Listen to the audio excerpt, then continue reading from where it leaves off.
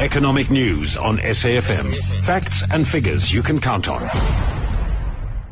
And we're joined on the line now by analyst Lungile Malinga. Lungile, how are the Asian markets doing this morning, especially on the latest in that tension between North Korea and the United States and seemingly easing that tension? But what are the markets doing? What are they saying about this? Yeah, so Asian markets this morning took the lead from Wall Street, gaining as investors put risk aversion aside, looking past geopolitical tensions in the area. This came from the statement by North Korea's Jong, who said that he would observe actions taken by the U.S. before making decisions. So market took this as a signal of easing tensions in the area.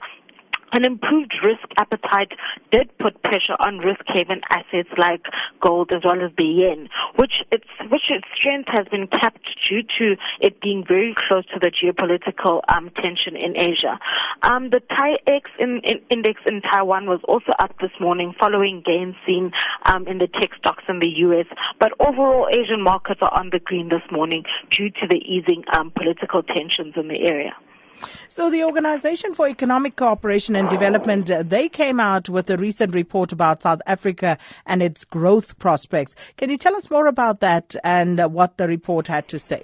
Yeah, so firstly, the Organization for Economic Cooperation and Development, abbreviated as OECD, forecasted that South Africa would grow 0.6% in 2017 at the back of global growth momentum set to grow exports.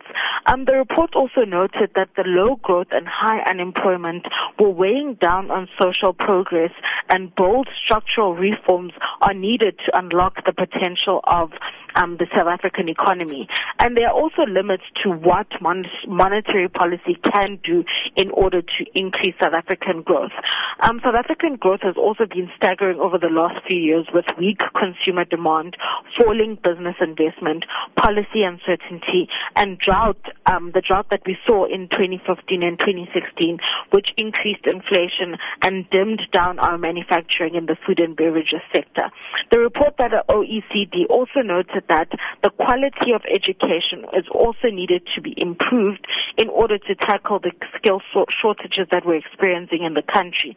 They also noted that the reduction of energy costs and development in transport and infrastructure could give the economy a boost that it needs, and key sectors such as the telecoms, energy, transports, and services sectors also needed to be opened up more to competition in order to boost the economy.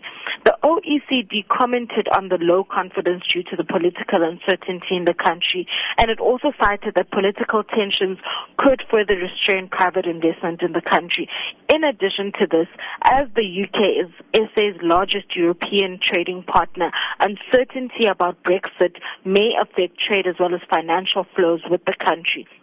They also cited, importantly, that state-owned enterprises are dragging down the economy. And the survey cited that the SOEs are needed to respect procurement and expenditure rules so that more effective government expenditure could free up more resources available for infrastructure as well as education. And lastly, the OECD also urged that the SADC countries actually come together and work together in boosting jobs and growth through integration and working together. This would expand the size of the market as well as open up new opportunities for growth, not just for South Africa, but for the Southern African region. Well, we'll leave it there for today. Thank you so much, Lungile Malinga, our analyst for this morning.